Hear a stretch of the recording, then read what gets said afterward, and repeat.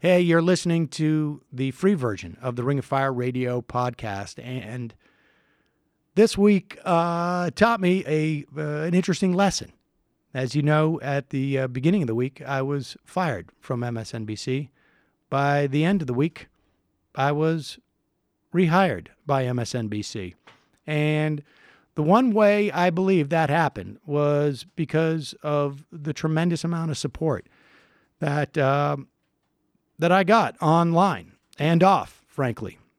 And I think there was really three groups who were really invested in this, and not so much because of me, but because of what it came to represent. I think journalists were really keyed into this because they are tired of being scrutinized and not backed up by their media outlets at a time where their value as a labor to management is diminished because of the nature of that industry and the nature of our system, broadly speaking. I also think it was or at least I hope it was, a victory for folks who are tired of the alt-right and, frankly, the right for attacking our institutions, our norms, and really just attacking a basic sense of reality. And lastly, I hope this is seen as beginning to dismantle the notion that somehow the movement to hold sexual harassers and predators and to hold those who perpetuate the rape culture in our society accountable, that it begins to undercut the notion that somehow this is a runaway train. In fact, many people complain about the so-called outrage machine, but I will say that it's pretty clear from the support that I got from communities that care about this issue at this moment in time, that so-called outrage machine is perfectly capable of making a sober and level-headed analysis of certainly of what I tweeted. So I think it's vindication for a movement at a time where there's a lot of hand-wringing about what happens if people get accused of things that they didn't do. Well, in this instance, I was accused of writing a tweet that was willfully misrepresented, and I had a lot of support for people who care about holding sexual predators to account. So enjoy this free version of the podcast, but know when you support a program like this directly as a member, you are limiting the leverage that people like Mike Cernovich have over our ability to bring you the truth to the best of our ability every day. So if you're interested, head over to rofpodcast.com. But thank you for listening either way. Enjoy the show.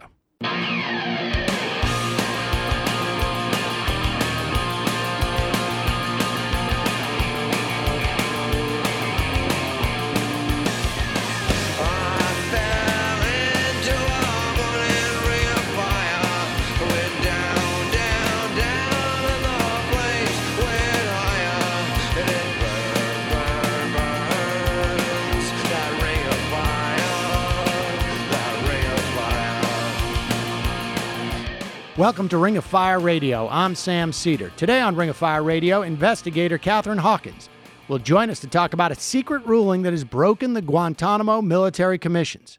Joshua Holland from The Nation magazine will explain why the Republican tax bill is nothing more than a plan to loot the Treasury before the midterm elections. Heather Digby Parton from Salon will be here to run down the most important news stories from the past week. And to author Gary Rivlin will stop by to talk about his new book, Wall Street's White House, How Gary Cohn Wrecked the Global Economy and Parlayed It into a White House Job.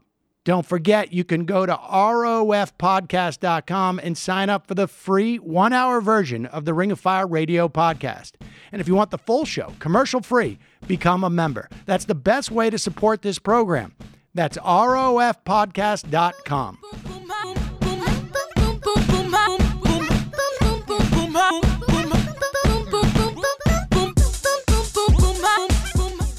Here to help me run down some of the biggest headlines of the past week, Heather Parton from Salon, or as you may know her, Digby.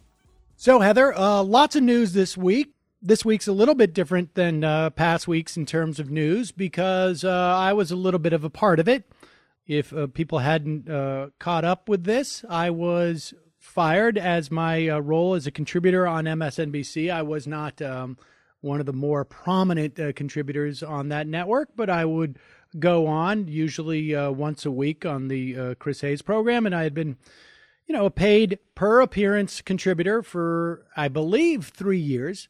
I've been on MSNBC as a commentator since 2004. At one point, I filled in for Keith Olbermann back right before he left the network. I filled in for Chris Hayes when he had his weekend show, and it was based upon a tweet that I had tweeted in 2009 in response to attempts to rehabilitate Roman Polanski's record and invite him back to the country. There was a petition going around in Hollywood, and I tweeted out, fairly racy a piece of satire, which was, forget about Polanski, and I'm paraphrasing, if my daughter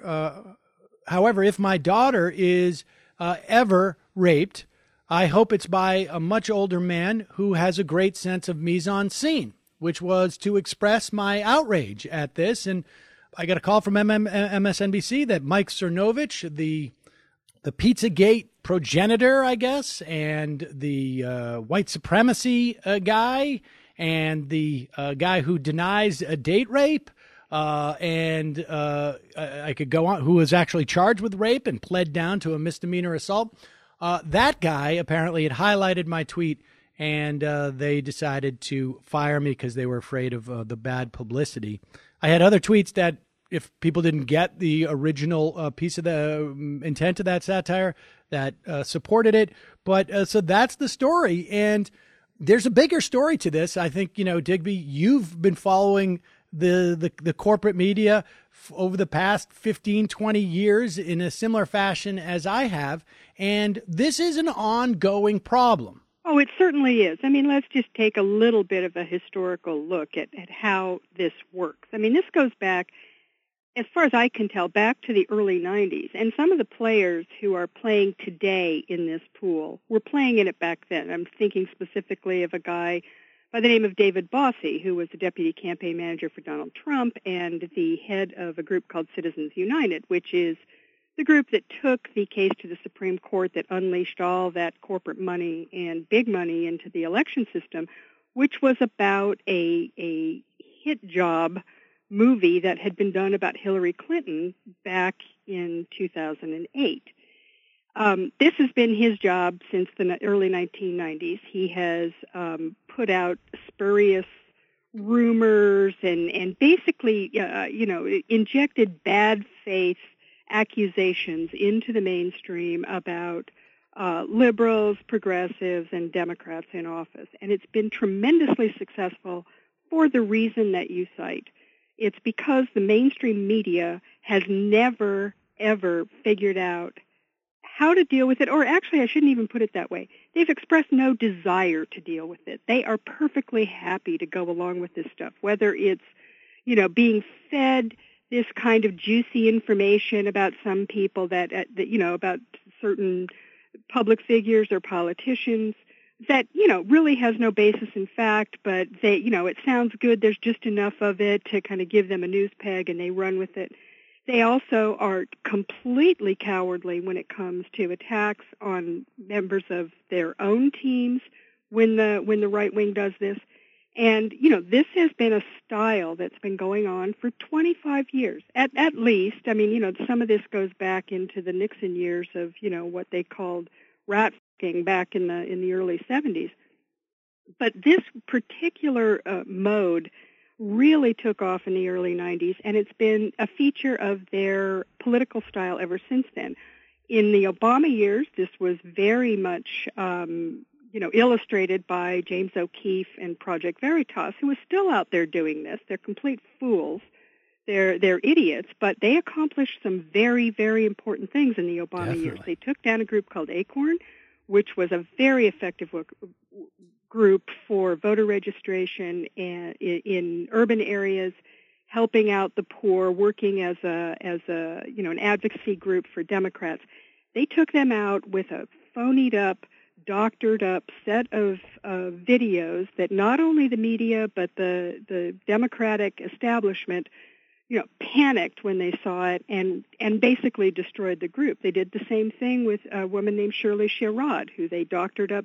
Breitbart and his group, in affiliation with O'Keefe, doctored up a tape of her saying something that wasn't true, and everybody panicked and dropped her immediately. This is, they have this amazing ability to to scare the hell out of everybody, and for whatever reason, the mainstream media and the Democratic Party never seem to learn that they're being played for fools, and it happens over and over again. And in this era of Trump, this is a vicious group now. This guy that went after you, Sam, is particularly, he is a very vicious guy who is putting together conspiracy theories beyond anything we've ever seen before. He was the guy behind Pizzagate. So the fact that MSNBC would fall for that in a clear case, this is not even debatable. It was total satire. You were actually making the opposite argument of what they're claiming you made. It's obvious to anyone with a brain. This is creeping cretinism as far as I'm concerned, the inability to actually deal with reality anymore. And there's MSNBC just kind of running along with it. It's absolutely terrifying to me. That is... They wouldn't protect you in that situation. If they won't, who will? And this is the fundamental point in my mind that you're making here, and it's not even a context. It's not even a question of protection. It's a question, it seems to me, of assessment. We got to take a break, but Digby, when we come back, I want to talk about this because this is that fundamental point. Look, I'm happy not to have to shave as often and whatnot, but the problem here is so much greater and larger than my situation, and it has implications for our entire society. And I think you've touched on it. I want to talk about it a little bit more when we come back. There's obviously a lot more happening in the news. This really what is going to be devastating tax. So-called reform that is at least working its way through the House and the Senate. We will talk about that, of course, later in the show, but I want to take a quick break. I want to come back and continue this conversation. I'm talking to the great Digby, Heather Parton. I'm Sam Seder. This is Ring of Fire Radio.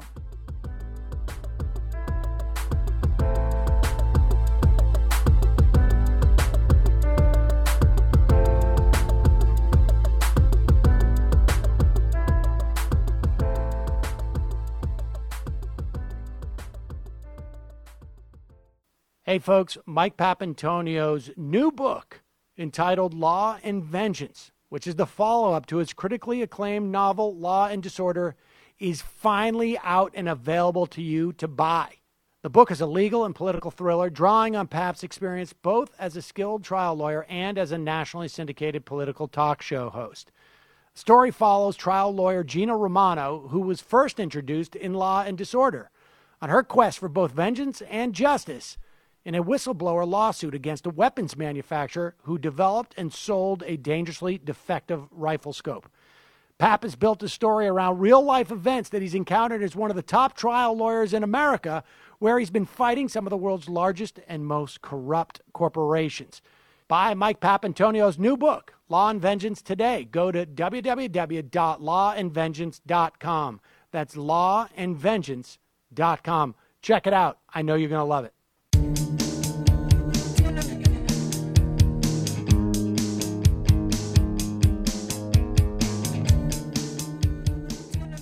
Welcome back to Ring of Fire Radio. I'm Sam Seder here with Heather Digby Parton from Salon.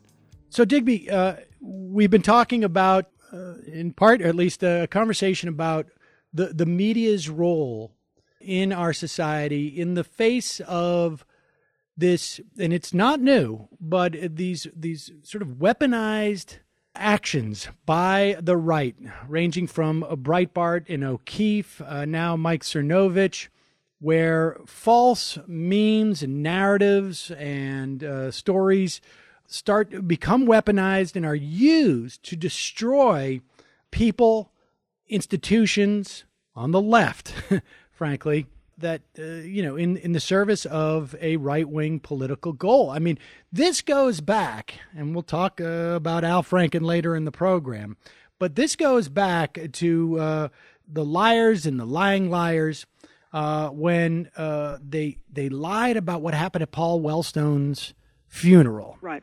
And I mean, I'm sure there are examples prior to that, but that's one that really sort of sticks out in my mind, where they weaponized Paul Wellstone's funeral. And it was, look, there was recordings of it. There was video. I mean, it was all, but it was faked. It was all faked. And here's the point, and you've touched on this a little bit, but I want to just carry this a little bit further. My tweet, like you said, anybody who speaks English as a first or second language and is over the age of 14 understood what I was expressing at that tweet. And the backlash against MSNBC's interpretation, I think, is pretty clear and would edify them. I had supporters from InfoWars, from all sides of the left, from people, Eric Erickson, who's blocked me on Twitter for as long as I can remember. I mean, it came from everywhere because it was so obvious. And here is the problem: is that I understand. I mean, the Cernovich Flying Monkeys attacked my podcast. They scared off some advertisers. I don't know if they'll come back. They might. Hopefully they will. But they certainly got scared. And I can understand it. If you're a company that sells soap, right? As soon as you see controversy, you want to step away from that. You don't have the apparatus. You don't have the expertise. You don't have the responsibility of determining what is at the heart of that controversy. How can I assess this? You're just not capable of doing it. I mean, it would be nice if some of our corporations had a little bit more backbone, and certainly a company like Midroll, which represents me to advertisers, was great about it. But I don't have high expectations. I understand that. But if you are a media company who has millions of dollars, everything that your company is about has the apparatus to assess controversies, to assess events, to determine that, hey, when this person stands outside and looks up at 12 o'clock in the afternoon and says it's nighttime, that person is wrong. And if the media could not make that assessment, if the media refuses to make that assessment, then it's all fake news. And in some respects, this is what has been going on for years. The refusal of the media to make a common sense assessment about claims, about accounts, about projections, and simply call it out from the beginning. And they started to do it with Donald Trump a little bit. It almost seems like they backed off that but the reason why is because they were doing catch up, and they still obviously look, this was quite obvious. This is a company that I appeared on for 14 years. They had every single bit of information to make an assessment, and they refused to do it. And if they refuse to do it, then what's the point? What's the point of them being a news media outlet? Well, that's exactly right. I mean, it's terrifying to me because when I said before, they should have protected you, I really should say they should have protected the First Amendment, and they should have protected, just reason. The idea that someone making a satirical point and something very, very obviously you were saying in that tweet. I mean, this is really what gets me. You were basically, you were criticizing the people who were defending Roman Polanski. Yes, rape apologists. And, I mean, to me, this is like if the British government had put Jonathan Swift in jail for endorsing cannibalism. I mean, that when he did the Modest Proposal. I mean, this is satire. You have to be able to understand what that is.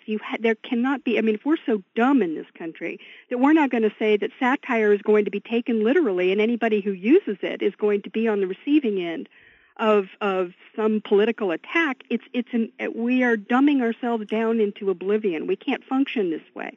I mean, this is not. I mean, your tweet it's not was even not satire. that I mean, look, sophisticated for crying out loud. It was we all obvious. know.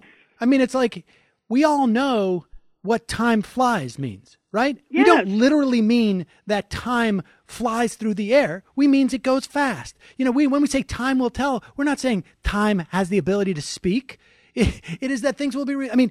We do this all the time with idioms. Irony and satire, they're no different. It was quite obvious. A reasonable person could be more than expected to do this. And that seems to me to be a very low bar when you have all of these other abilities to assess the context of that statement.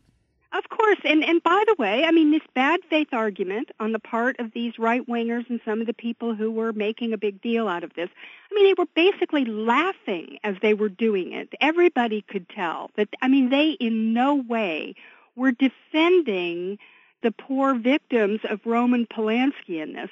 These are people who are about to go vote for Roy Moore. They're people who, are big fans of Donald Trump. The people who were making the argument, it was in such obvious, clear bad faith that the idea that a media company couldn't sort that out. In fact, you would think they would have wanted to make a story out of it. There's something happening there. That's very interesting. Right. You've got the President of the United States calling them fake news every day and saying that they are, that nothing they put out is correct. And here you have an example of how this is actually working on the right in total bad faith, and they just basically punted. And, it's not really about you, although for me, as a friend and a colleague, I'm horrified that this happened. But this is an illustration of a much bigger problem, and it's absolutely terrifying to me. I don't know where we go from here.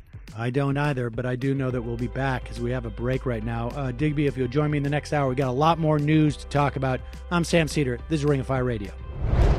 Just ahead, we'll find out how Gary Cohn wrecked the global economy and was rewarded by a job in the White House. I'm Sam Seder. You're listening to Ring of Fire Radio. Standing in the corner, studying the lights.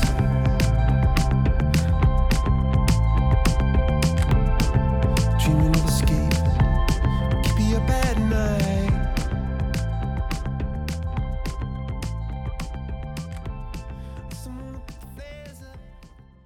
Folks, the Ring of Fire is sponsored by JustCoffee.coop. That's JustCoffee.coop. If you like fair trade, delicious coffee, tea, or chocolate, head over to JustCoffee.coop. Use the coupon code MAJORITY and get 10% off. There's free shipping. You have no reason not to get this great coffee. It's a great outfit in Madison, Wisconsin, which supported the protests there. JustCoffee.coop.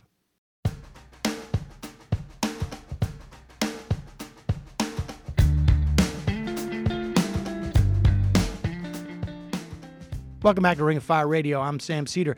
The subject of our next guest book was partially to blame for creating the conditions that led to the 2008 financial crash. Here to explain how Gary Cohn was able to profit from the crash and parlay that experience into a job at the White House is Pulitzer Prize winner Gary Rivlin, author of the new book, Wall Street's White House, How Gary Cohn Wrecked the Global Economy and Parlayed It into a White House Job. So, Gary, let's start by you telling us who exactly is, and I think our audience is familiar with, but give us a sense of how it is that Gary Cohn ended up in the White House. Right. So Gary Cohn, director of National Economic Council, which in English means he's Donald Trump's top economic advisor, has an office in the White House, not far from the Oval Office. He was the president of Goldman Sachs. Really kind of an interesting story. Unlike many of the plutocrats who are running our country, was not born with a silver spoon in his mouth. Actually had a pretty rough childhood, was dyslexic long before folks knew how to deal with that, and was in 4 or 5 elementary schools, got in fights. Our president has boasted that he punched his second-grade music teacher in the face. It turns out that he did not. Trump has confessed he hasn't done that, but Gary Cohn did. In 5th grade, he was frustrated with the teacher and punched him. So, his parents are told, were told if he was a truck driver, they should be happy. Through true grit, becomes a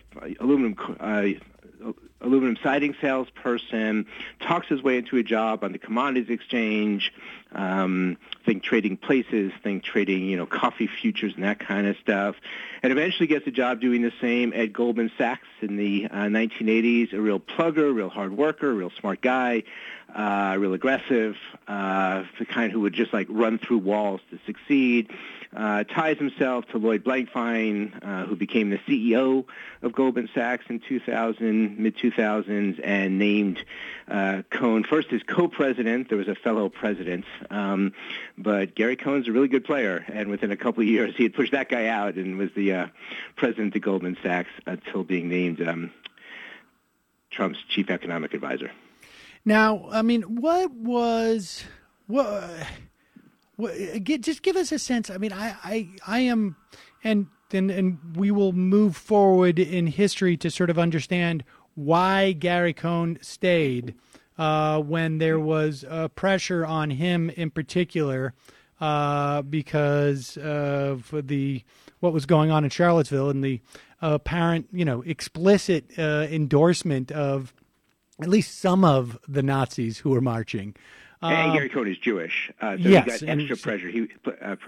He was singled out by outside organizations trying to pressure someone within the Trump administration to acknowledge the ugliness of Yes, Charlottesville. Before we get there, though, let's go back. Why, when what is it about Gary Cohn that made him say yes to Donald Trump? Because that's not, it's not, you look at Donald Trump, the crew that he's assembled, there's not necessarily, it doesn't look like the A-team. Let's put it that way. I mean, I think that's fair to say. To the extent that there are people of expertise, they tend to come from a military background, and there's some, they are at the very least have a pedigree that would make it hard for them to say no to a president. There were a lot of people who I think said no to Donald Trump. Was Gary Cohn going into this administration in some way to sort of save the country, or was it? What was his agenda, do you think? Right. So Gary Cohn, a lifelong Democrat. You look at his political giving, and especially since 2010 and Dodd-Frank, the financial regulations that were put into place after the 2008 meltdown. He had given more, as did Goldman Sachs folks generally. They'd given more to Republicans than Democrats, but always a registered Democrat. Had nothing to do with Donald Trump prior to Trump winning the election. It's a great mystery, if you ask me, having spent a few months studying the man, writing about him. Ambition, some of it was that he was the number two at Goldman Sachs with a number one who wasn't going anywhere, so he was stuck. I mean, here's an opportunity. He had it's interesting. A few weeks after the election, Gary Cohn met for the first time Donald Trump, President-elect Trump at that time, and just was being called in to advise on economic policies, impresses Trump during that conversation. Trump's people reach out to Cohn, and to everyone's shock, including people inside Goldman Sachs, he said yes. The take on Gary Cohn, I would argue with it. We can argue with it. Is that he's the moderate, the adult in the room that will prevent bad things from happening, just like the generals are supposedly going to stop bad things from happening on the international front. Here's someone who's well-respected, has relationships with the CEOs of every most of the Fortune 500 companies in our country, gave Trump an immediate legitimacy. I mean, just to kind of go in the Wayback Machine a year ago, people didn't know what to expect on Wall Street from Donald Trump. They were scared. And, here you name Gary Cohn and gives it legitimacy. To me, it was ambition, and also he had been pushing the Goldman Sachs agenda for years as the number two at Goldman Sachs. He was often the guy going to D.C., making the case to regulators and such, to legislators to change policy. Here he had a chance to really implement the Goldman Sachs agenda. Let's roll back financial regulation. Let's have a huge corporate tax cut. Let's privatize infrastructure. The Trump agenda and the Goldman agenda are now essentially one and the same. That is,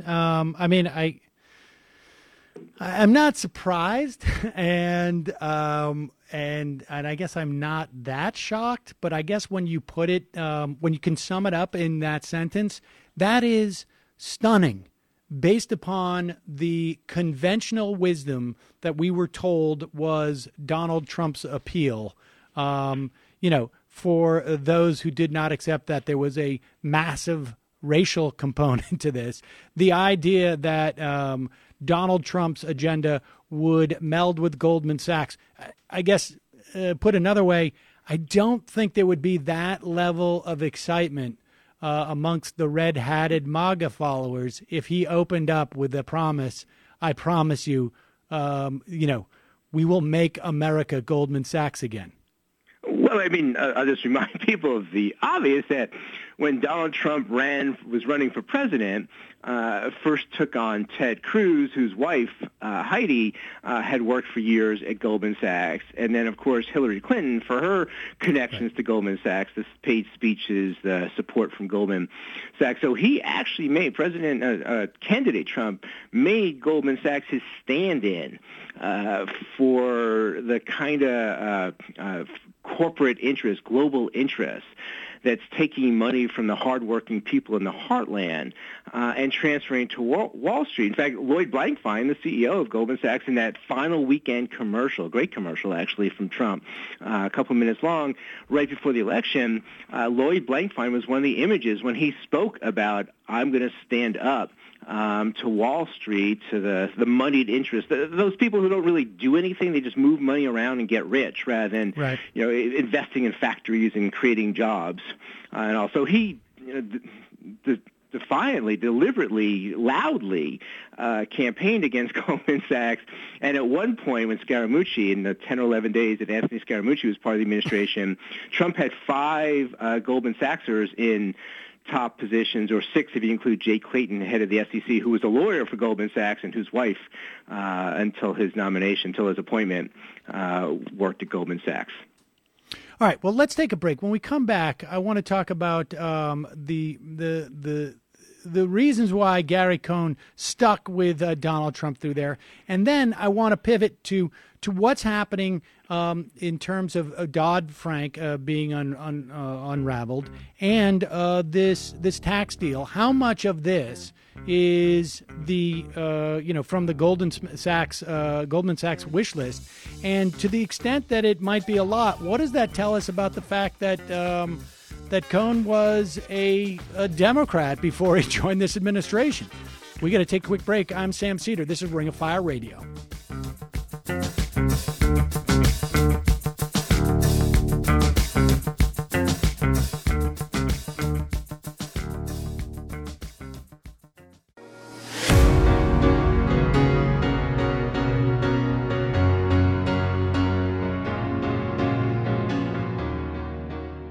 We're back on Ring of Fire Radio. I'm Sam Seder. Right now, I am talking to Pulitzer Prize-winning journalist Gary Rivlin about his new book, Wall Street's White House: How Gary Cohn Wrecked the Global Economy and Parlayed It into a White House Job. So, Gary, one of the things that I think I became most attenuated, or to the extent that I have kept my eye on Gary Cohn throughout this administration. Because Steve Mnuchin has garnered a lot more of the attention. Of course, he's the Treasury Secretary, but was particularly during the Charlottesville time, because Gary Cohn was one of at least, 2 administration members, Mnuchin being the other one, but particularly for some reason, Gary Cohn was getting a lot of attention because he was working for someone and who I think any reasonable person would agree, at the very least, was giving implicit approval for Nazis to have their say, and not on the grounds of civil libertarian perspective, but more so from hey, these some of these guys are nice guys, and there was clearly a concern on Trump's part. I don't want to alienate part of my base. And the idea that Gary Cohn, who was Jewish, would have no problem with that, short of leaking to a couple of reporters. I might have a problem with that, but I got to stick around for blank. Just give me your sense of your reporting. Like, what was really behind that? I heard rumors that it had to do with his desperate desire to be Fed chair. Right. So he did in an interview, I think it was with the Financial Times. It's interesting. Every interview he does is if he's still the the president of Goldman Sachs. It's always with CNBC, the Wall Street Journal, the FT. But, he did, voice his displeasure, had one of those mild denouncements that aren't a denouncement, but explained that he was staying because there's still an important agenda to follow. And I think we're all seeing exactly what that agenda was. I mean, his top priority was to cut the corporate tax, cut corporate taxes. He was hoping for a 58% cut, and it ended up being a 43% cut in corporate taxes. But I think Gary Cohn stayed around because he wanted to see corporate taxes cut. And in fact, if you look at what it means, assuming what's on the table will be finalized, which I assume it's going to be, Goldman Sachs is going to save around $1 billion a year in taxes. All their clients on Wall Street are going to save billions and billions of dollars.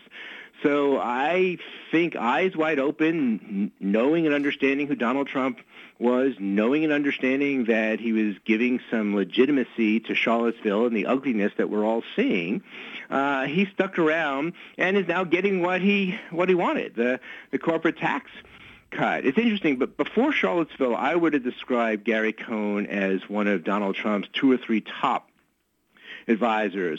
After that, there are all these reports that Trump wouldn't even look him in the eye.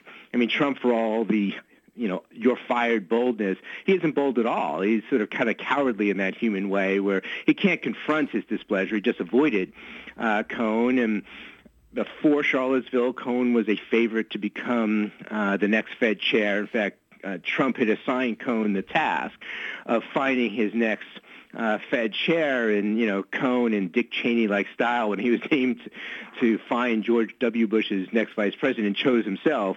Cohn nominated himself as one of the top choices. I actually think he might have gotten it if it wasn't for Charlottesville, but he angered Trump enough where he was not going to give Gary Cohn that reward, and I think Cohn is stuck around to see corporate tax cuts. He's got it. I'm actually thinking there's a pretty good chance that he'll be leaving sooner rather than later. Right, and there seems to be some at least scuttlebutt to that effect. And in terms of the Dodd-Frank, do you think there was a prize that he was looking for in terms of unwinding that law? Right. So Dodd-Frank is trickier because you need 60 votes in the Senate to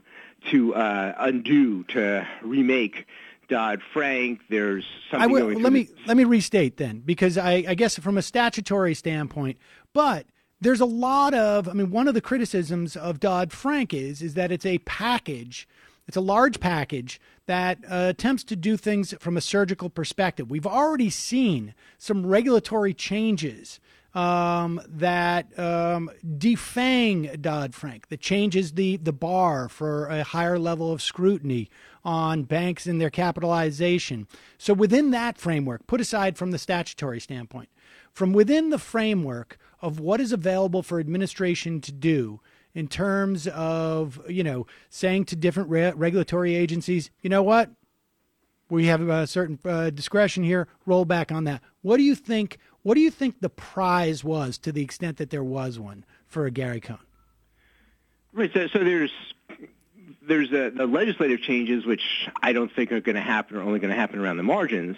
But on the other hand, Dodd-Frank, the way it was written, left a lot up to the regulatory bodies, the Securities and Exchange Commission, the FDIC. And so what you're seeing is a victory on behalf of the big banks in Wall Street by a lack of regulation. I think what you're going to see moving forward, given the people that President Trump has put into those positions, is you won't see the same kind of enforcement. You're going to see some rules that Dodd-Frank, in fact, you're already seeing rules that Dodd-Frank instructed the various agencies to implement. Believe it or not, despite it being passed in 2010, it wasn't fully completed. And you're seeing the various agencies under the Trump administration dropping those. One of them is that publicly traded companies have to reveal the pay disparity between the CEO and the median income of your average employees, which is 300 to 1, 400 to 1, 500 to 1.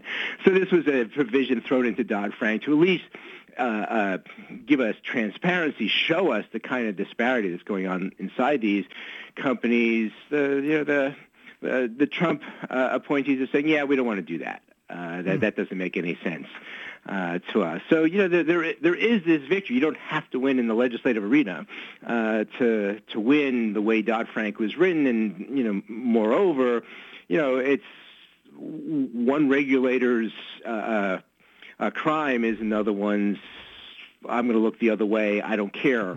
Right. This is going on. So that's really the big fear, that the rules in place, but we see with the Consumer Financial Protection Bureau under Richard Cordray, who just stepped down, very aggressive, very strong agency. Under Mick Mulvaney, it's assumed that they're just going to stop doing the job they were assigned to do. And all right, we just have a minute left, but what does it say that Gary Cohn was a Democrat during this time? The view is that he and Javanka, Jared, and Ivanka Kushner, they're the moderates. I don't see a 43% corporate tax cut as moderate. I don't see this idea that less than 10 years after a disastrous financial crash, we should roll back regulations and have regulators be put on the sideline. I think he has a radical agenda. It's not the same radical agenda of Steve Bannon, but it's radical in the sense that Wall Street gets to have its way again, and that's what Donald Trump campaigned against. I'm not going to be an administration that's too cozy with Wall Street like Democrats and Republicans have been. And yet that's exactly what's happening. It's exactly what we're seeing happen. Gary Rivlin, the book is Wall Street's White House, How Gary Cohn Wrecked the Global Economy and Parlayed It into a White House Job.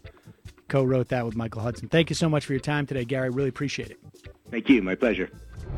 When we come back, Heather Digby Parton will join us to analyze more news from the past week. That's just ahead. I'm Sam Cedar. You're listening to Ring of Fire Radio. Check out rofpodcast.com to support the show and hear what you're missing.